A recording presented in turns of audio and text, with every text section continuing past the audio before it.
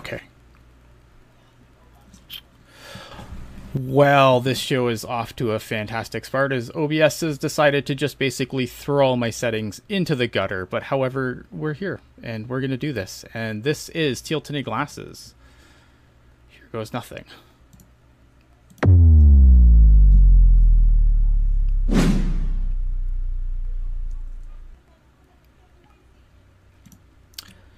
Oh, of course, if you want to be a part of the show, be sure to hit us up on all the social media. Twitter mostly. That's where I operate anyway. Yeah, I mean this this is off to such a fantastic start. All right. It's me. It's Mr. Hockey Jerk, and yeah, this is fun. It's awesome. It's exactly how we drew it up. It's exactly how we drew it up. I don't know what happens. Sometimes like I just hit start, and then like OBS is just like, did you really want these settings? I don't think you wanted these settings. Like I set all this stuff up and then it just tosses them at the last second. But however, I'm getting quicker at compensating and figuring it out. Mr. Hockey Jerk, last night Yes. you got to do a cool Twitter Spaces thing with the Hockey DB folks. How was that? Yeah, it was really cool. It kind of felt like a I guess we'll say a town hall, so to speak. You know, Shang was there, Curtis Pashelka was there, JD was there, me and Puck Guy were there. It was kind of almost like a meeting of the minds a little bit of the Sharks, whatever terminology you want to say, groupies, I guess. Okay. So no, it was really cool. It, you know, was an interesting format. You know, it was a little difficult to say something that wasn't already said, but I think everybody did a pretty good job at providing a unique opinion, and so I think it was a lot of fun. And you know, shout out to Hockey DB. You know, I mean, this is gonna sound like a cheap plug, but it's actually the truth. Like I probably use that website every day. Yeah. So to get to do something with them, like, it's really cool. You know, I found that to be quite exciting, and you know, hopefully more opportunities like that come up in the future. Yeah, I was asked to do it. Unfortunately, I couldn't show because I had to work. So I was listening to it. Like I was listening to it as I was finishing up with work and stuff. But so my night wasn't as cool.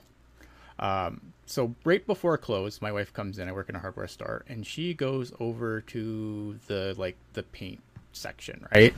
I'm like, why are we looking at paint? Like, what are we painting? Because she's looking for different like paint swatches and stuff to bring home. Apparently, this was my evening. Apparently, the paint is for my daughter's room, who feels that the colors of her room, which granted she was pretty young when we moved into our current house, they just don't fit her vibe anymore, and neither do her stuffies. And just, yeah, my daughter decided that she's all grown up and we have to fix her room, and I was heartbroken. That was my alternative to doing the Hockey DB thing. It comes fast, as they say. Yeah, the moral of the story: don't have children. They grow up and they'll break your heart. How old is your daughter? My daughter is 12 now. Wow. Say 12, 13. I put me on the spot. 12. So yeah, she's all grown up. Way Nice. too cool for her current colors. Too cool for her stuffies. So yeah, it's a heartbreaking. I mean, I knew it was coming, but it's just Right. it's heartbreaking. Because like to me, she's like itty bitty still. Like when it's funny because like, and I promise we'll get the hockey at some point here, but I got to work through this on air apparently. When sometimes when I'm sorting my kids' laundry, like I still put like her brother's. Now her brother's 9, and I still put like Caleb's stuff in her basket just because in my mind she's still itty bitty. Mm-hmm. Even though she's like pretty much almost as tall as I am at this point, and I still put like her brother's clothes in her basket. So that's my crisis. I'm sure anyone who's a parent out there listening knows exactly what I'm going through right now, but I promise we are going to get to some hockey here. Let's get to some Sharks news first. 'Cause I think obviously a few more Sharks things came down the pipeline, and then we're going to get into our little preview of the Kraken as we start taking a look around the Pacific Division. So I guess I'll start with some good news. Mario Ferraro signed a 4-year, 3.25 million AAV contract. Obviously, that will bring him up to unrestricted free agency when that contract concludes. Kevin left a note on our notes. Kevin unfortunately couldn't be here tonight, but he left a note saying that he was thrilled with the value, nearly half of what he thought the salary would be, based off of the growing trend of young players getting paid before proving much. I mean, I didn't think that he was going to get paid a lot. Like, not like, I didn't think, like, I wasn't worried, like, he was going to get Cale Makar money. And I've been on the record for saying that, like, a lot, right? Like, he's not getting $9 million. Like, it's going to be fine. I like the 3.25 million. What do you think? Yeah, I do too. It's kind of, I mean, I think it's funny before anything else. Like, this extension came out a day, maybe 2 days after we had said on the last episode, we're not worried. Well, they'll get around to it. So it was kind of impeccable timing. It was. But I'm not too worried. I mean, this is kind of, this is your run of the mill sort of contract extension for a middle pairing defenseman. It's very, obviously not the same, but very similar to what Vlasic got after his entry-level deal. It's very similar to the contract Brendan Dillon signed with the Sharks, very similar to the contract Justin Braun signed with the Sharks. So as far as the contract itself, like in a bubble, I think it's perfect for what Mario Ferraro is right now, and I have no problems whatsoever with it. The only thing is I thought it was going to be a little different. I thought it might have been in the $4 million range, but I was also expecting a 6-year deal, something that was going to buy up some UFA years. So curious that it is a deal that brings him right to unrestricted free agency, but I don't know that that's really something to be worried about for sure right now, and probably not ever. Yeah, I think with Mario, the thing that I have questions, obviously, with this team's blue line, and I'm curious where he's going to play on this blue line. I'm curious who his partner is going to be, because I think that there are some people that do have some concerns with Mario Ferraro, because him and Burns got caved hard a lot last year.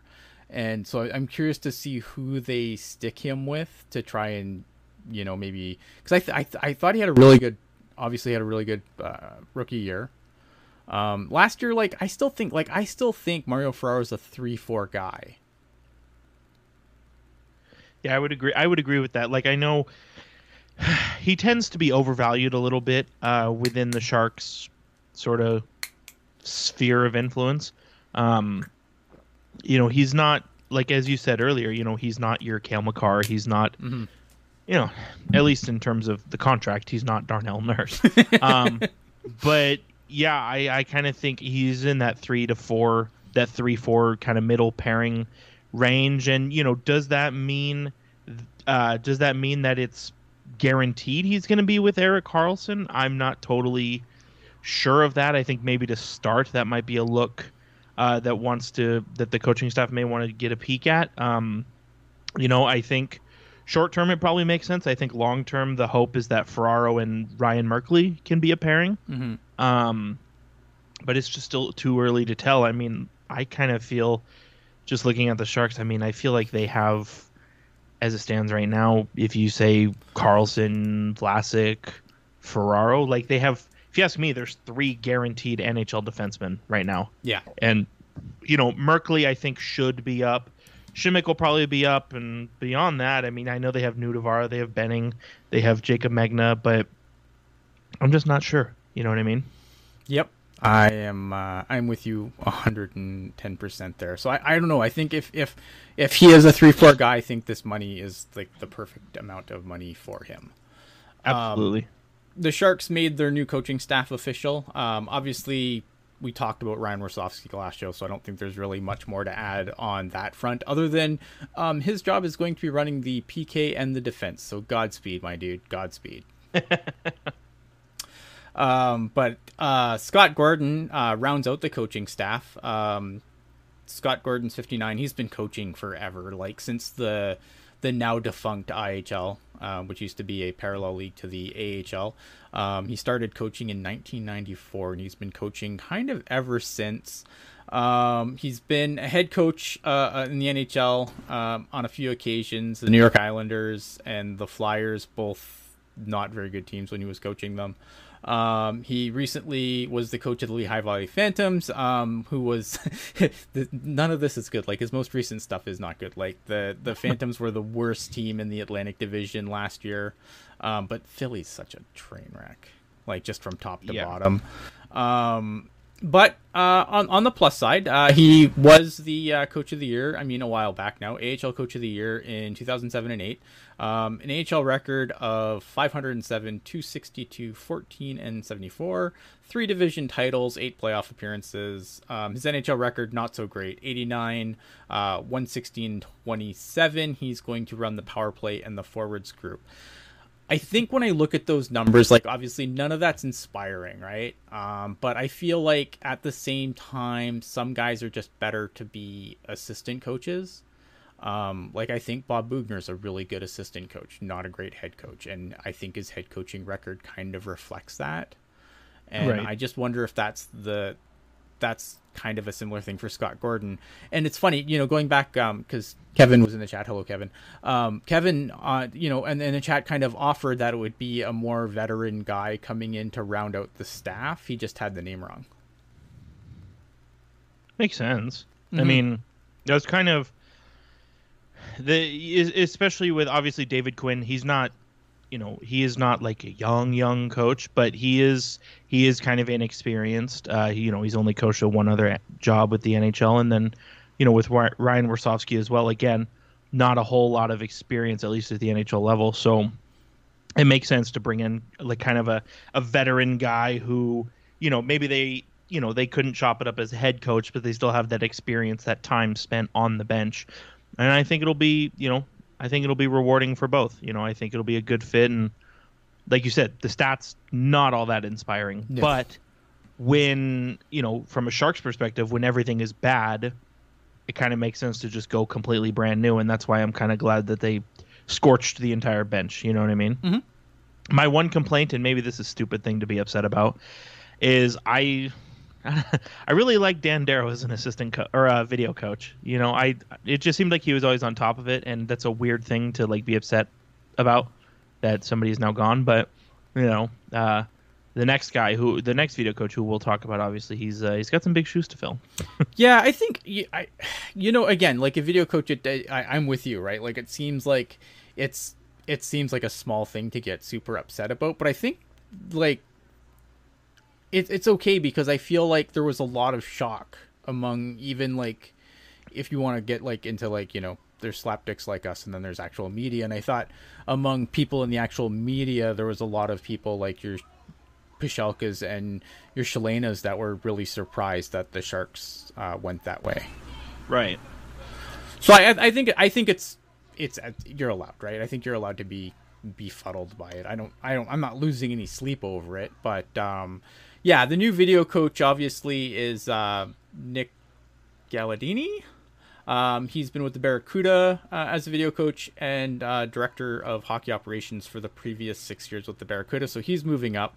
Again, I don't have a problem there. Obviously, a guy who's been in the trenches a little bit in the AHL, moving up and taking a new role under the Mike Grier. In the Mike regime. Yes, thank you. That's exactly the word I was looking for. So I don't really have much of an issue there. A lot obviously in the chat here. AO is asking, is the coaching staff an improvement from the prior season or too early to tell? Lacey's chiming in saying vastly improved, at least on the assistants front. Like a Tiger also saying that he feels that it's much improved. So I'm willing to let it play out again, right? Like I think this is, I like Ryan Warsofsky being on the bench, obviously. I think David Quinn, again, we've talked about David Quinn already. We've done a whole show on this, and my take was basically like, I don't look at David Quinn as a retread. I think it's a guy who's going to get an opportunity to, who gets a second kick at the can. And I think we'll see if he learned anything from his time with the Rangers.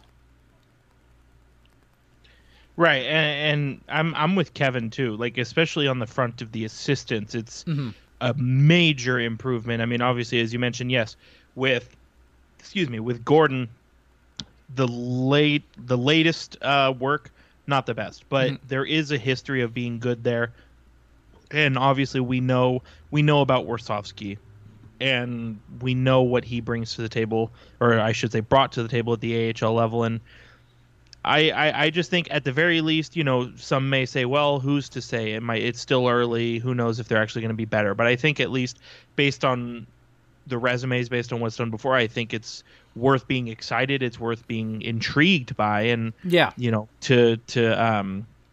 the point of Tiger, one of our assistant coaches was a former Coyotes coach. I believe we even at that time, I think we did a show and basically was not a fan of that hiring from the get-go. And so the fact that this time around the Sharks have once again hired assistant coaches, this time we are more complimentary, I think that shows growth. I think that shows positive steps. And I think even with Gordon, like, so his most recent stuff, like even the most recent year in Lehigh Valley, but the year before that, now obviously this was the COVID shortened season in the AHL where the Calder Cup wasn't awarded, but like it should be important to know that team in the North Division was the best team in the North Division. When 2 years ago. So I think when I look at guys like Warsofsky and I look at guys like Gordon, it looks like they're bringing in a lot of guys who have a lot of experience developing players, and with the Sharks obviously having an influx of developing players that they need to develop. I think from that perspective, I'm intrigued for sure. Now, totally. Did Mike Grier sign too many guys for the guys that need developing to climb over? We'll see. That's obviously a concern, right? I mean, maybe it's by design. Maybe the idea is to make it harder for these players to make the NHL and really kind of light a fire under their ass to grow and to develop, as opposed to just having an open path to a spot. That's fair. Yeah, that's fair. I can see that. Thomas Spear is the new goaltending coach. He previously was the goaltending coach with the Stockton Heat, so obviously worked with Dustin Wolf, who I think we're all pretty high on. Even before that, I mean, remember, going back to the oh my goodness, one of my cats just fell off my desk. Going back to that year the Barracuda made their run in the playoffs, every time they played Stockton, it was like, okay, lesser of two evils, John Gillies or Big Save Dave. And so obviously there's a history there of, as you said, churning out good, at the very least, good AHL goalies. Yes. So we'll see how that translates. Yeah. And I like it. Obviously, it's going to work specifically with the NHL goalies. Evgeny Nabokov is going to oversee all the goalies in the system. I'm still very skeptical of Evgeny Nabokov because I feel like now granted the Barracuda's defense was Swiss cheese, but the turnover on the lower levels of goaltending for this team concerns me. But he is going to continue to oversee all the other goalies in the systems. Tommy Wingles returns to San Jose. Him and Lucas Pisa are going to be development coaches working under Mike Ricci, which I think is fun. Like, development coaches, fine, whatever. Yeah, and especially with Tommy Wingles. I mean, Tommy Wingles, fan favorite, So I think for the people who generally like him as a person, as a player, I think that's really exciting for them. Yeah. I don't have any... I don't have any beef there at all. And then some very unfortunate, awful news. Nikolai Knyzhov recently tore his right Achilles tendon while off ice training, trying to prepare for training camp. And he will miss 6 months after successful surgery, which was completed on the 10th. That news broke my heart. I agree. I think... he missed all of last year, right? Yeah. He didn't even get the chance to build on, his really good rookie year. Didn't, and now, finally it seemed like there was a light at the end of the tunnel, and then this happens, and I'm no expert, obviously, but I do wonder if the fact that it's a torn Achilles, just the nature of that injury, it makes me wonder if maybe he might have pushed himself too early in training, like maybe just certain parts of his body not working the way they should, and so obviously you have to put more pressure, more stress on other parts of your body. Yeah. And so I don't know. I mean, I don't want to speculate, obviously, but it's unfortunate because, as we know, I think of all the possible injuries you can have while playing hockey, I feel like over the years, Achilles tears have been the injury we've dissected the most. Yeah. And I will say this, what I do know about Achilles tears, he's very fortunate it's only 6 months he's going to miss.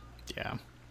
Because usually it's, 6 months of recovery and then 6 months of rehab. Yeah. Tiger in the chat saying I'm skeptical if we ever see Knyzhov as a Shark again. And, like, I don't want to be that nihilistic about it, but, man, he's got a tough road to come back now because it's, again, it's a new regime, right? So he's gonna have to rehab this injury and then try and fight his way back into the lineup, probably starting the Barracuda, and then try to break into an NHL lineup. And it's going to be interesting to see what this D-Corps really looks like this year, because I think the D-Corps in both systems, be it both the Barracuda and the Sharks, is fascinating to me because I don't know what to make of it. I'm not sure who's going to do what. Yeah, it's hard to say. I mean, it feels like the Sharks are in similar place, or in a similar kind of place than the Barracuda. And what I mean by that is, like, for both, we don't know who's going to be in the top six defense for both teams. But for the Sharks, I almost kind of feel like it's okay. Who are we gonna put in the lineup, right? Yeah. And for the Barracuda, it's more like, who are we going to keep out of the lineup? Yeah. Because and we've kind of touched on it before, but, the Barracuda have a mountain of AHL defensemen. I mean, Larocque is there, Hatakka is there, Kevin's favorite player, Cicek is there, Knyzhov is there. Even before Knyzhov got hurt, I thought, he was going to be an option. I still think Megna finds his way back down there. The Sharks don't really have a lot of bodies, and the Barracuda seems like they have nothing but bodies. So for different reasons, both teams are going to have to figure out who plays on the blue line this year. And AO in the chat just saying, at least we don't have Martin Jones overseeing the goaltending department. You're probably right. Yeah, that's a fair point. That is a fair point. You talk about the facelift the Sharks goaltending has gotten in the last 12 months. I mean, like, we were hyped that Reimer came back after Jones was bought out, and then it's like, oh, here's a Capo Kähkönen, Yeah, definitely. So I mean, that kind of wraps up Sharks news. Obviously, look, as we continue through the summer, our goal now is going to be probably to get through all the Pacific Division teams. I do want to do a Barracuda preview with Kevin if we can strap Kevin down and make him not busy. That's something that we'd definitely like to do before we go. And I think if we can fit all that in before the season starts, I'd be ecstatic. And in that vein, I would like to start the Know Your Enemy series, as we like to refer to it. And our first stop is what I decided, because I put it out on the last show. I said, tell me who you want me to talk about. No one wanted to talk about anyone. So I'm like, okay, fine. I'm just going to go from the bottom of the division to the top, obviously excluding the Sharks, because we've talked about the Sharks a ton, and there's not much meat left on that bone, right? We very famously don't like the Sharks. We hate the Sharks, let's be honest. Yeah, I'd rather talk about anyone else. So in that vein, let's talk about the Seattle Kraken, who were the last place team in the Pacific Division last season. So we are going to start with them first. Now, obviously, some of these numbers are based on cap-friendly numbers, and they're obviously they're going to change, right? Because once lineups get sorted and guys come off the IR back onto the IR, whatever, the numbers are probably going to change. But currently, The current cap hit for the Seattle Kraken, according to Cap Friendly, is 81,489,166, which gives them projected cap space about 1,010,834. I'm going to go through the subtractions quick. Subtractions on the forward group: Victor Rask, who I think is still unsigned, which kind of surprises me, which means he's a New York Islander. I've just decided that everyone who's not signed is a New York Islander. I like it. That's a good point. That's a good point to make. Forward Riley Sheehan went to Buffalo. Daniel Sprong, not signed yet, didn't get a qualifying offer. Hayden Fleury went to Tampa Bay. Derek Pouliot is now a member of the San Jose Barracuda. Coming in, Andrew Burakovsky, Oliver Bergstrand, defenseman Justin Schultz, defenseman Michael Kempney, my favorite goalie Martin Jones, and Kevin added also Andrew Poralski, who was the AHL's first 100-point scorer in 12 years and signed a 2-year one-way contract with the Seattle Kraken. So good for him to parlay that season into something like that. Their current IR players, Brandon Tanev tore his ACL last season, but should be ready to go for camp. And Chris Driedger, of course, tore his ACL in the gold medal game at the World Championships and will be out until January at the earliest, which is why Martin Jones is in the picture. Top prospects. You want to talk about any of this before I go on? Or? Yeah, let's jump into the right now. Okay, I would say sure. I mean, the prospects do kind of play in a factor, right? Because obviously Matty Beniers and Shane Wright could very easily be on this team, I think. Oh, absolutely. I think, I mean, with where Seattle is at, I mean, it makes too much sense to, like, start. Like, that's how they should start. Obviously, you know, things can obviously change. Maybe Shane Wright, and I know we got a question about it, but, you know, maybe Shane Wright, maybe he goes back to Kingston. You know, maybe Matty Beniers, you know, he could easily go down and play for, you know, Palm Springs Hockey Club. I don't know what they're called. What are the? Coachella Valley. Yeah. Yes. I'm never gonna remember that. You know, he could easily go down and play for Coachella Valley. You know what I mean? So I think with those two in particular, you might as well just start with them up. I mean, with where that team is at, like, what's gonna happen if they go 0-9 to start the year? Whatever. Like, I don't think they really care, you know? Yeah. Because they're still building an identity there. But if it works out, then, you know, hey, they could easily come in, especially with the additions they made, and we can obviously get into that. You know, if everything goes according to plan for the Kraken, maybe I want to be bold. You know, I could see them leapfrog a Vancouver, leapfrog in Anaheim, you know, get into that, you know, maybe not the LA conversation, but definitely below LA, because you look at the subtractions versus the additions. It's very obvious to me that Seattle wanted to at least try to be better this year. Yeah. I don't know if I'm bold enough to think. I don't know if I'm as bold as you on them. Do I think they're better than the Sharks? I like their forward group. Yeah. This defense doesn't do anything for me, though. That defense is right. It's not good. Yeah, like this defense, I am not a fan. It's decent. It's like it's a bottom of the division blue line. You know, it's like you're you know, if you were playing the NHL video game from 2014, this would be a really good blue line. But I like I want to look at their forward group, though, because I think their forward group has a lot of players that I really, really like. Right. I'm just not sure how it all fits together, right? But we're all big fans of Jordan Eberle on this pod, right? I think Jaden Schwartz is still a decent player. Obviously, like, the additions are fantastic. Burakovsky and Bjorkstrand, like, sick additions. Those two for sure. I mean, Burakovsky was really good for the Colorado Avalanche, and coming in at $5.5 million. I mean, that's, you know, he's easily a $7 million player. You know, just if he can replicate what he did, especially this past season. And Bjorkstrand, I mean, we talked about it. You know, I'm sorry to say, if you're a Blue Jackets fan, which I don't know that you would be listening, but the Blue Jackets got finessed in that trade. Like Bjorkstrand's a legit goal scorer, and I kind of said, in our Discord, if you're not part of our Discord server, you'll need to send me a DM on Twitter. We'll make that happen. But absolutely, I had said on Discord as soon as the trade came down, I'm like, this is this summer's Buchnevich.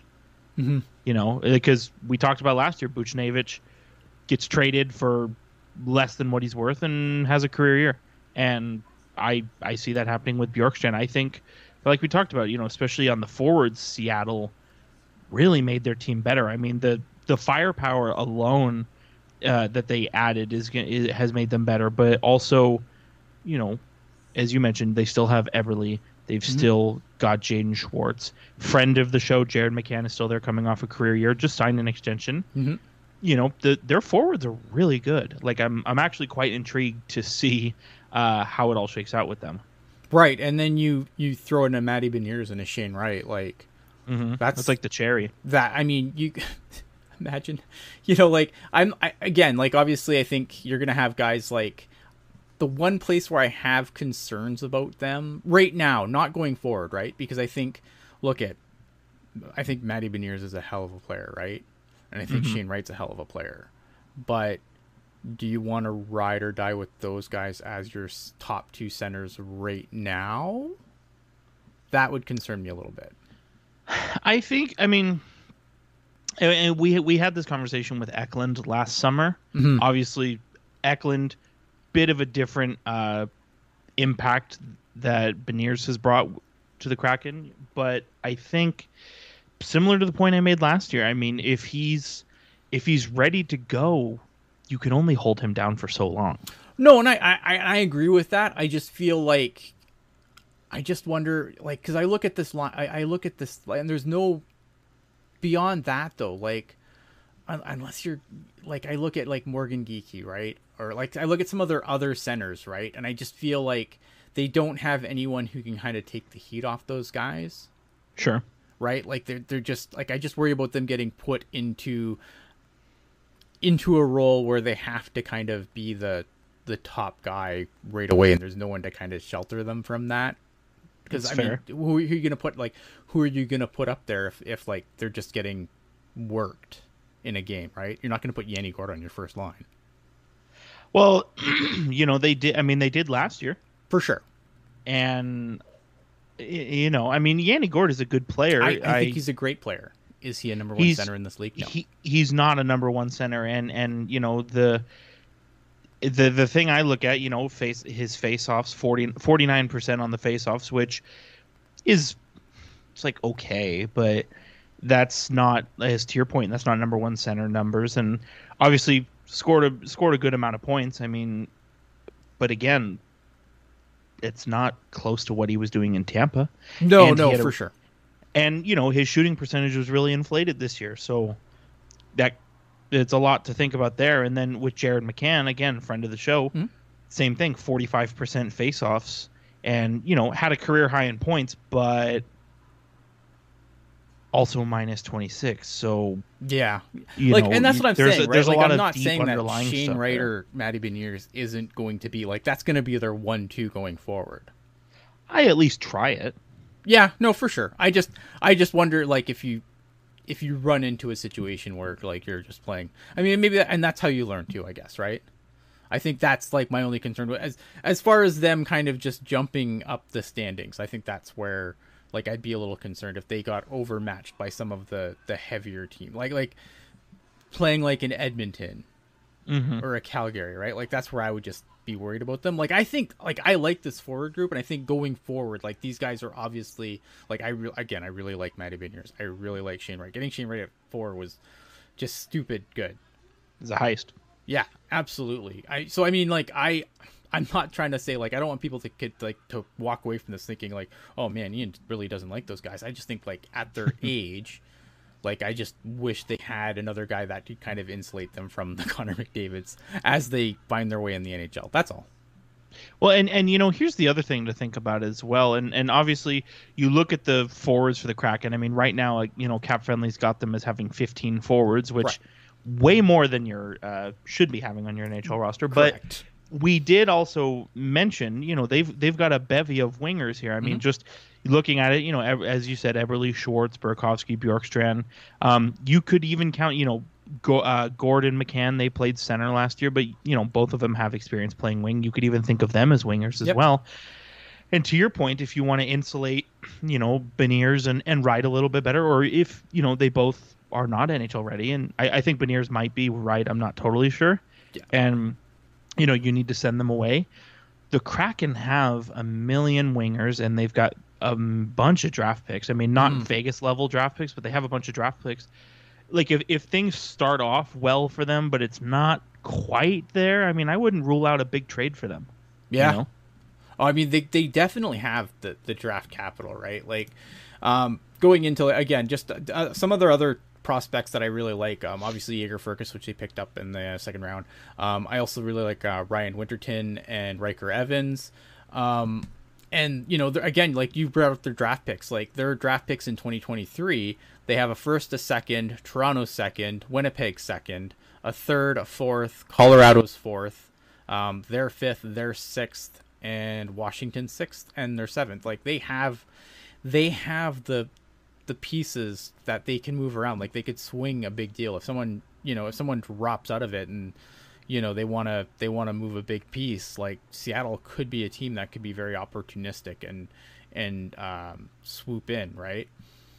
Right. And I think I think conventional wisdom is you would look at their blue line and you would say, okay, probably the blue line is where they would want to address via trade, but at the same time they've got a bunch of forwards, and we love their forward group, but it's a lot of the same guy.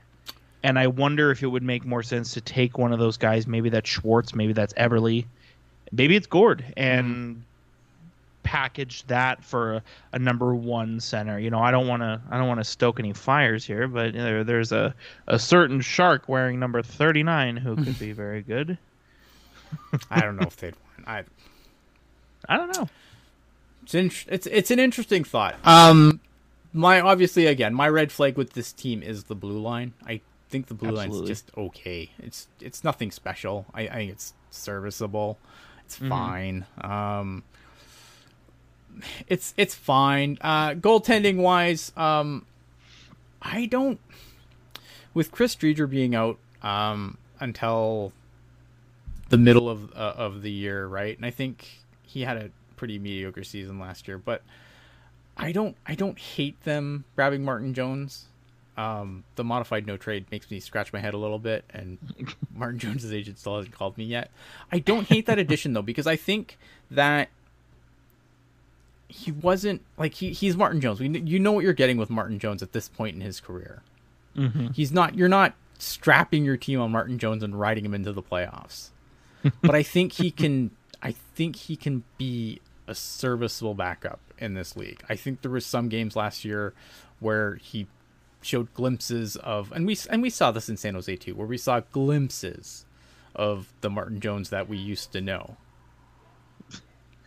Right, and you know what, Martin Jones, to your point, at this point, I would say he is a glimpses goalie. And so I think he kind of makes a lot of sense for the Kraken, because I think if you are Dave Hackstall and team, you're wanting Grubauer to be a 60-game goalie. And I know people are going to say, oh my God, he was brutal last year. And he totally was brutal. But the year before, he was up for the Vezina, and 5 years before that, going back to Colorado and Washington, he was a very good goalie. And I think with Grubauer, I mean, I don't think the Kraken should be turning their back on him all of a sudden. I still think he is a horse, and I think he is the guy who needs to man the net there a majority of the time. And so if he is your 60, 65 start guy, that's perfect for Martin Jones. He can be that glimpses goalie, and, maybe he'll play once every 3 or 4 weeks, but that's all you need from a guy like him. Yeah.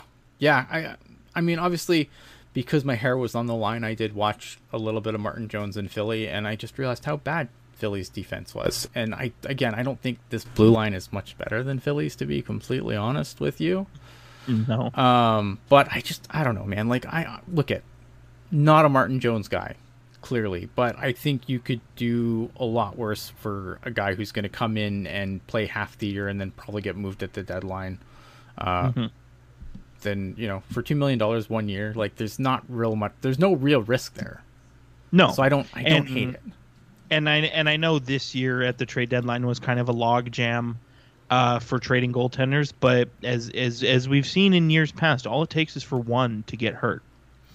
What do you think of Dave Haxtell as the coach? I'm not interested in that. Like I don't understand. I just don't understand it. You know what I mean? And granted, I mean, how much does a coach really play into things? Who's to say? But it was not who I expected it to be. I think we talked about that last year as well. And I just do wonder kind of what's the plan there going forward. I mean, the length of his contract is still private information. I mean, nobody really knows how long he is going to be there.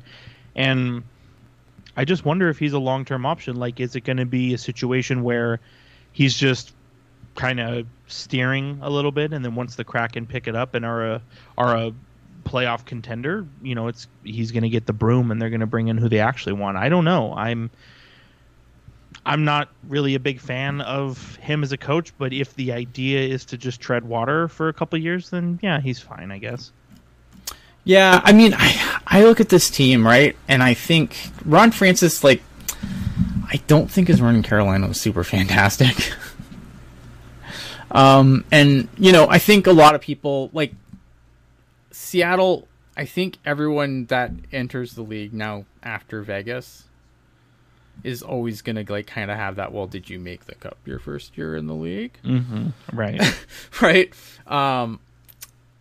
And obviously, Seattle wasn't interested in that. And I know some people were kind of disappointed with how they went. Now, on the other side, I think the two drafts that they've been a part of, I feel like both of us on this, I think all three of us, I think Kevin included, we've come off the drafts. And I think every year since Seattle's been in the league, Seattle's been on our, of the winners and losers of the, the quote unquote winners and losers of the draft.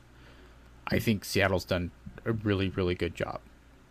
Yeah, absolutely. I mean, I know it's Wright fell to them at 4. Nobody's taking that away. But again, but even outside the first round, right? Obviously, yeah. Right. Obviously, when you're going to pick in the top, you're going to get, when you're picking in the top 5, you're going to get guys. But again, you also have to go up and make the pick, right? Yeah. They could have easily fumbled that as well. But yeah, I think with the draft, I mean, just as you mentioned Riker Evans, and that's another guy. They snagged him in the second round, and he's another guy who looks promising. Had a good year with Regina, and who knows? I like you said, I just feel like they always find a way to be in the conversation, of top of the entry draft rankings, we'll say, which is, to me, is kind of ironic because I personally think their expansion draft was brutal. So, yeah, but I think it was brutal by design.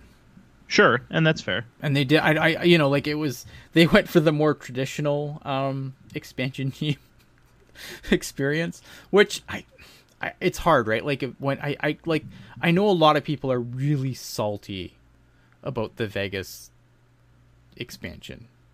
I still don't understand. 5 years later, and I don't understand why people are still upset. But the other thing too, and I will say this for Seattle too. A lot of teams realize that if they had contracts going into that expansion draft, right? A lot of teams are well, we don't have to trade with Seattle. We can trade with other teams and get out of our, our issues with, we have a couple of guys that we're afraid of losing and we want to kind of minimize our impact. We saw Victor Arvidsson go to LA instead of getting traded to Seattle to not take another guy that they wanted to keep, right? Right. So that's a fair point. I think some teams did wise up, and obviously I think they wanted to go the route of, of kind of building up through the draft a little bit. And I don't hate it. I just think if this team is still garbage in 5 years, though, then obviously then you fire Ron Francis into the sun. Exactly. Right? Like, I think that's the only thing, like, when you have an expansion draft and you have the opportunity to crash out of the gate, it's hard to see some of the, like, for me it was difficult to see some of the players they left on the table. Now ultimately, if this team is 2 years away from, you know, basically giving everyone else in the Pacific headaches, then it'll all be worth it. Mm-hmm. But I'm just curious to think, you know, what I don't know. I'm curious to see what happens in that regard. And that's kind of like one of the questions, you know, that I have is like, do you think they're on the right path? I think if you're asking me that question after the expansion draft, it's hard to even know what their path was, right? For sure. But the way, you know, kind of the way they did the expansion draft, to your point, going the more traditional route, and obviously, you know, they traded away guys like Mark Giordano, you know, Jeremy Lauzon, Colin Blackwell, and were able to get draft picks for these guys. So you look at that and it says, okay, you know, that's, you know, they want to accumulate picks and build through the draft and kind of have like a homegrown squad, which I can respect and I appreciate. But then, I don't know, the other side of that coin, right? You sign Philip Grubauer, you sign Burakovsky, and you trade for Bjorkstrand, and you sign Jaden Schwartz. Like, you look at these moves and it's like, you don't make those moves unless you're trying to be good. And so I almost wonder if Seattle is trying to have their cake and eat it too, where it's like, yeah, okay, we'll try to be good, and if not, you know, we can dump guys for picks, and hey, we'll be right back at it next year. And you know, Seattle's a nice city, you know, so I don't know, maybe that has something to play with it, but I don't know how to answer your question because I'm not totally sure what path they're on. You know, I think now, again, if we come to a month into the season and they look like they're clicking, and then they turn around and, you know, swing a trade for maybe a high profile center that's available, and who that would be, I mean, I'm not too sure. You know, it's, you don't know who's going to be available like until you get there. You know, maybe that's a Jonathan Taves, you know, which feels like a big deal, but I'm not sure. But it's really hard to say because they've done a little bit of both, you know. And I was wondering, I know, you know, the tea leaves say that he's going to the New York Islanders, and it's just a deal in the drawer at this point. But I do wonder what Nazem Kadri would look like in Seattle. I just don't know how to make that cap work. Well, and that's the thing; they would have to move a body out. Yeah. You know. Yeah, and I think that's the weird thing with the NHL right now too, right? Because it's like, at one point in time, you just move a body, but like you look at Cap Friendly, and again, Cap Friendly obviously just has, you know, what they think is going to be NHL rosters. But like everyone's over the cap, it feels like. Well, that's like, and even last year, what was it? You know, what was it like? I think 2/3 of the league was using LTIR. Yeah. Like you know, and a lot. I mean, obviously, injuries are injuries, and they're going to happen. But just the way that the pandemic has sort of, you know, put a wall in front of the salary cap growth has really kind of jammed everything up. And you know, they say that the salary cap will be back to normal in 2 years, and I'm optimistic, but I hope so. Nobody knows, right. You know?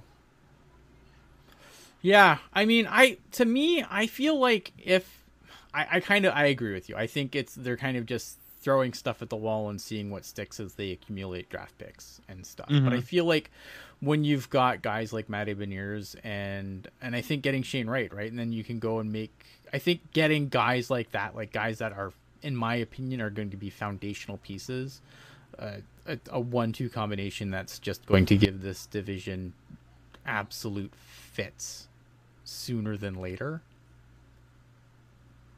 Yeah, I mean that's it's going to be interesting to see what they do. Yeah, I was going to say we've seen that already. Like we're already starting to see that where it kind of feels like every team in the Pacific, like even Anaheim, even Vancouver, even the Kraken, every team feels like they're all moving in the opposite direction of the Sharks. Yeah, Anaheim's interesting. Like Anaheim is, I'm really looking forward to doing Anaheim because Anaheim, like you think they're one place, but it feels like they think they're another. So I'm really looking forward to doing that. To wrap up on Seattle, though, I mean, where do you think they finished? Like, I think they move up. I don't think they're going to be the cellar dweller of the Pacific. I just don't know how high they get up. I think they're better than the Sharks. I think they're better than the Ducks. Okay. I don't know how higher I would go beyond that.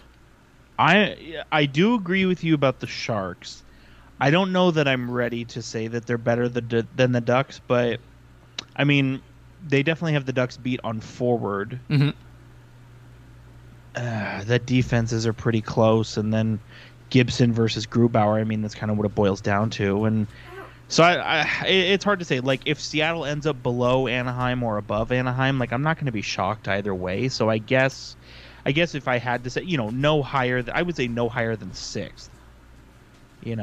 So either above San Jose and Anaheim, or above one, below one, or below both. But I don't think they'll be higher than 2 teams. Yeah, I think I would probably put them in 6th. I don't, but I mean, like, it's one of those things where I can see, like, if a team really stumbles, and it's going to be interesting because I think the Pacific Division is kind of fascinating. I think it's bad, but right. Last night on the thing there, JD kind of gave me a little bit of pause where he's kind of like, I think people are underrating a lot of teams in the Pacific, and I'm like, like it's given me, it made me kind of rethink what my view on the Pacific.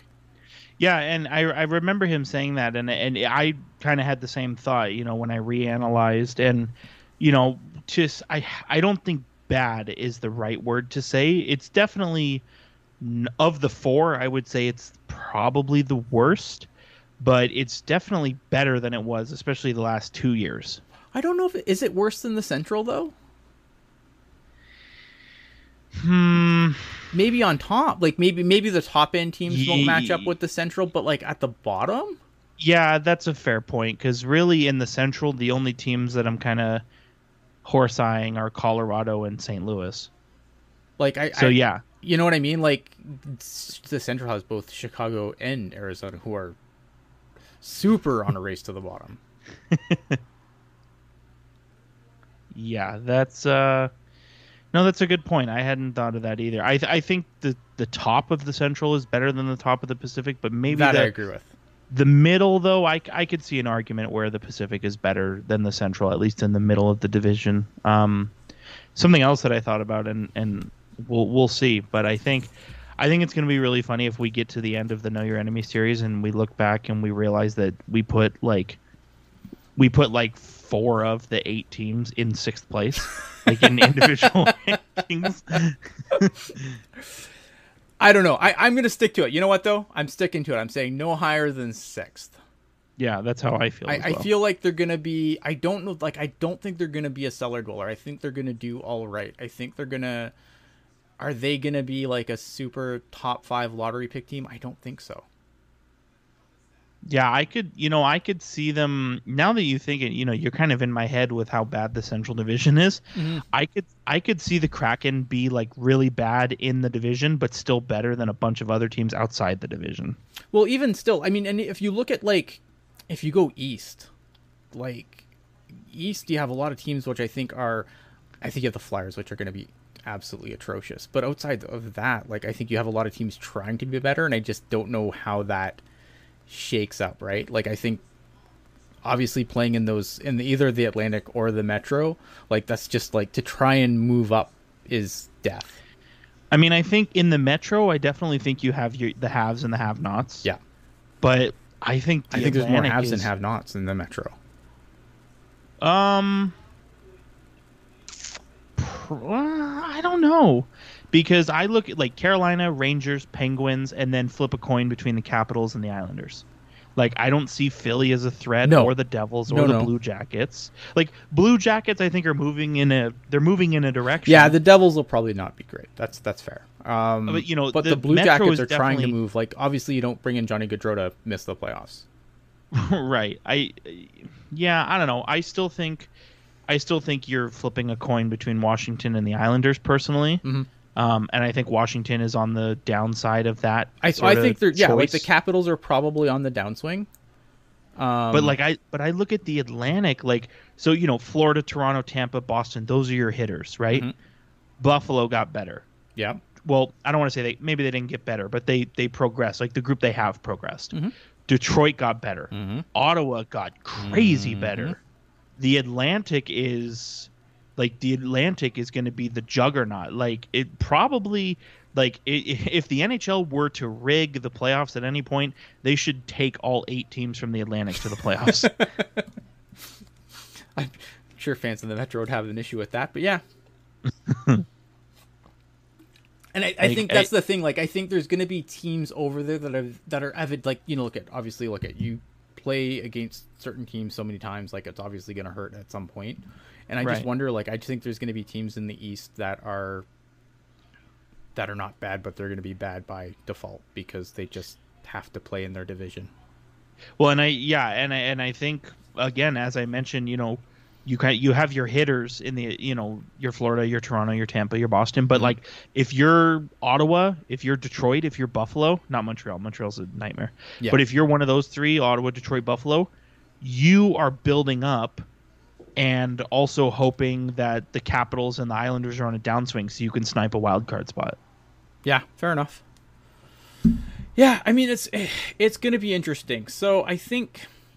Yeah, I mean, I look at Seattle. I think they're a team on the come up because I think they're drafting they have to be, and I think if Ron Francis somehow manages to screw this up, then he should never be a GM again. Because I feel like all the pieces are there. It's just an issue of just developing and moving forward.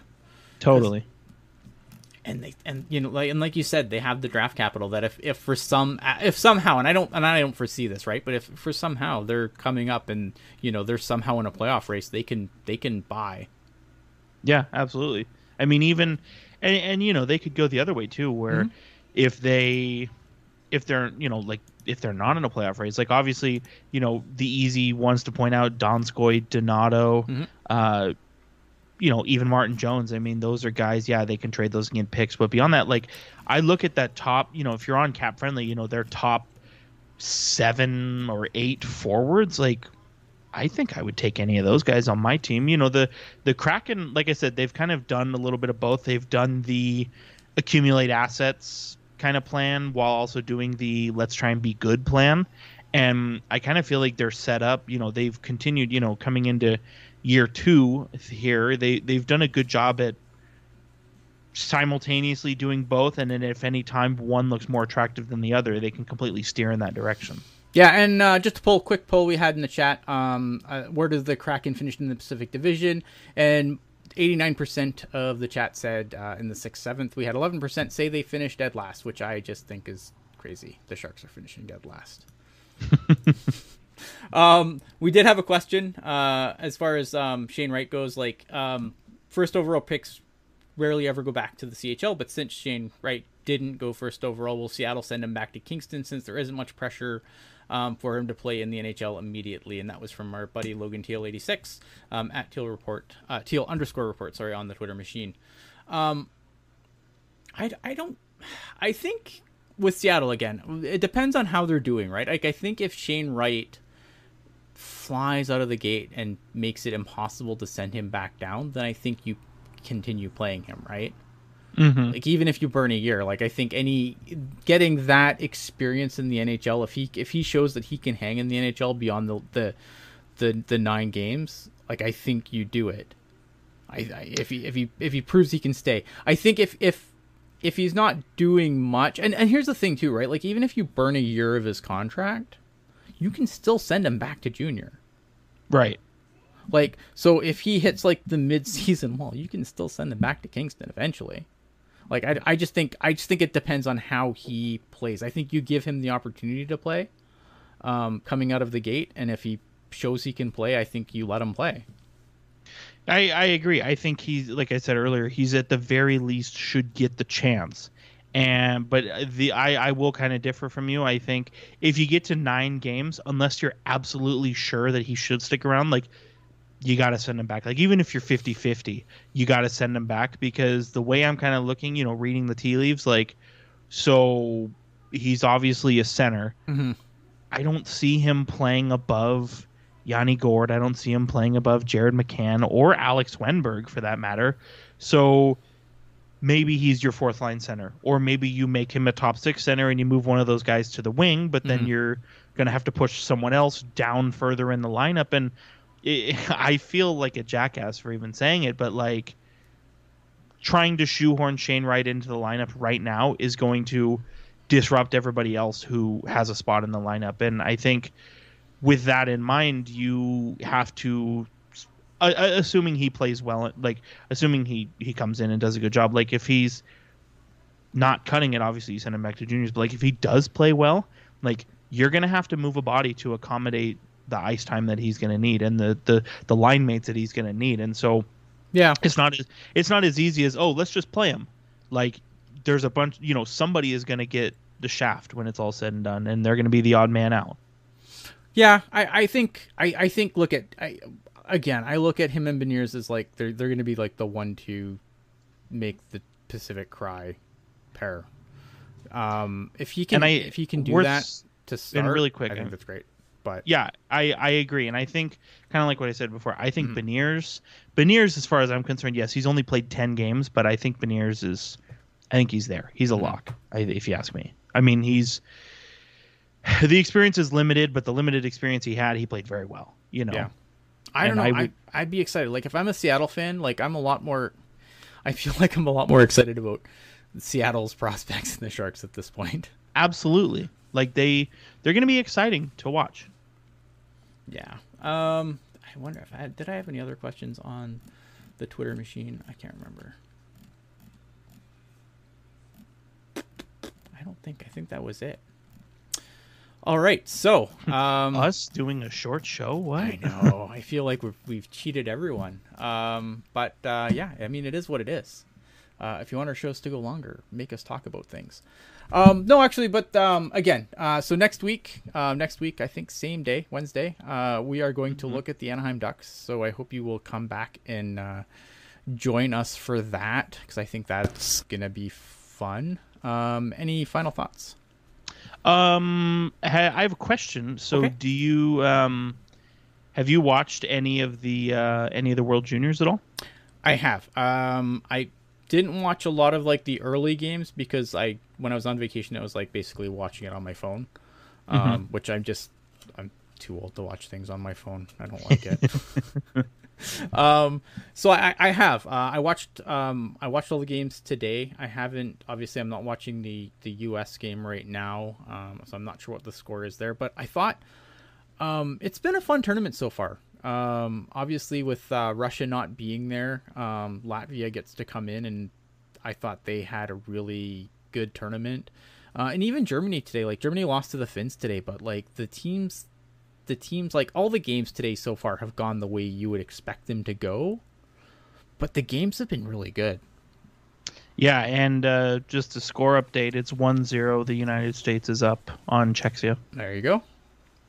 So yeah, I've really enjoyed the tournament. From what I've seen, I've really enjoyed the games. I think they've been a lot of fun. Obviously, there's some guys who, like William Eklund, who didn't go because they're trying to focus on making their NHL squad, which I can absolutely 100% respect.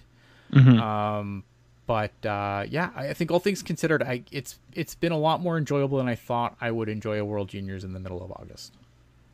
Yeah, I'll be totally honest. Actually, I pulled the game up right now, and this is the first bit of World Juniors I've watched this year, and I realize it makes me a bad hockey fan. But I was moving and doing all kinds of stuff, trying to get my life together, so I haven't gotten to watch. But everything I've read, in our Discord server, again, if you don't have access to that, please hit me up and we'll make it happen. Everything I've read in the Discord server is that it's been a very exciting sort of tournament, and like you said, while the results are not that surprising, I think the journey that it took to get to there, I think there's been a lot of excitement in watching it play out. Yeah, and Kevin bringing up in the chat, I forgot to mention too, Canada lost Ridley Gregg to injury, which is pretty terrible for Team Canada. Obviously, being Canadian, I am not super happy about that. I have some concerns with Team Canada's game going forward. I think they've, like offensively, I think they've been great, but I think they've gotten into penalty trouble a few too many times for my liking. And I'm a little concerned about them. As the tournament progresses. But yeah, that's it. Oh, we did have another question. We had a question from long-time listener, first-time caller, Kevin Lacey at Kevin Lacey 22. He asked, why haven't the Sharks traded for Connor McDavid yet? Can't be that hard. Kevin Labanc, Nick Cechek, a conditional first. My answer to that, obviously, and some of the responses to this thread are amazing. My response is because Mike Grier is bad GM. Mm-hmm. I think that's tell me I'm wrong.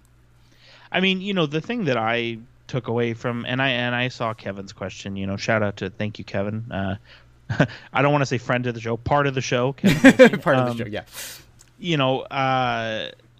For me, I mean, the thing that I just took away from this is like, Kevin, like, we get it. You hate Nick Cechek. I don't know why you have to keep reminding us. I know. What a jerk. All right.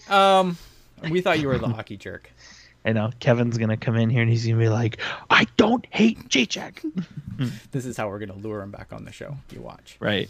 All right. I think we've danced around long enough now. We should probably put this to a close. Once again, we thank you guys for tuning in. Like I said, next week, same time, same channel.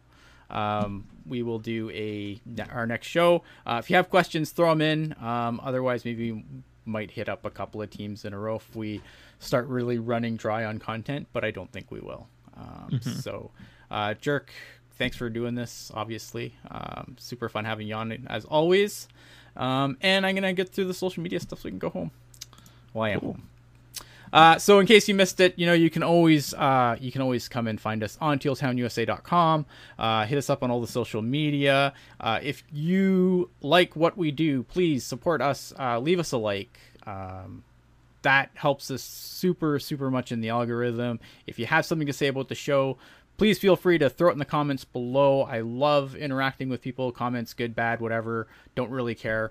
But yeah, other than that, we do appreciate you guys being here, and we hope to see you all back next week.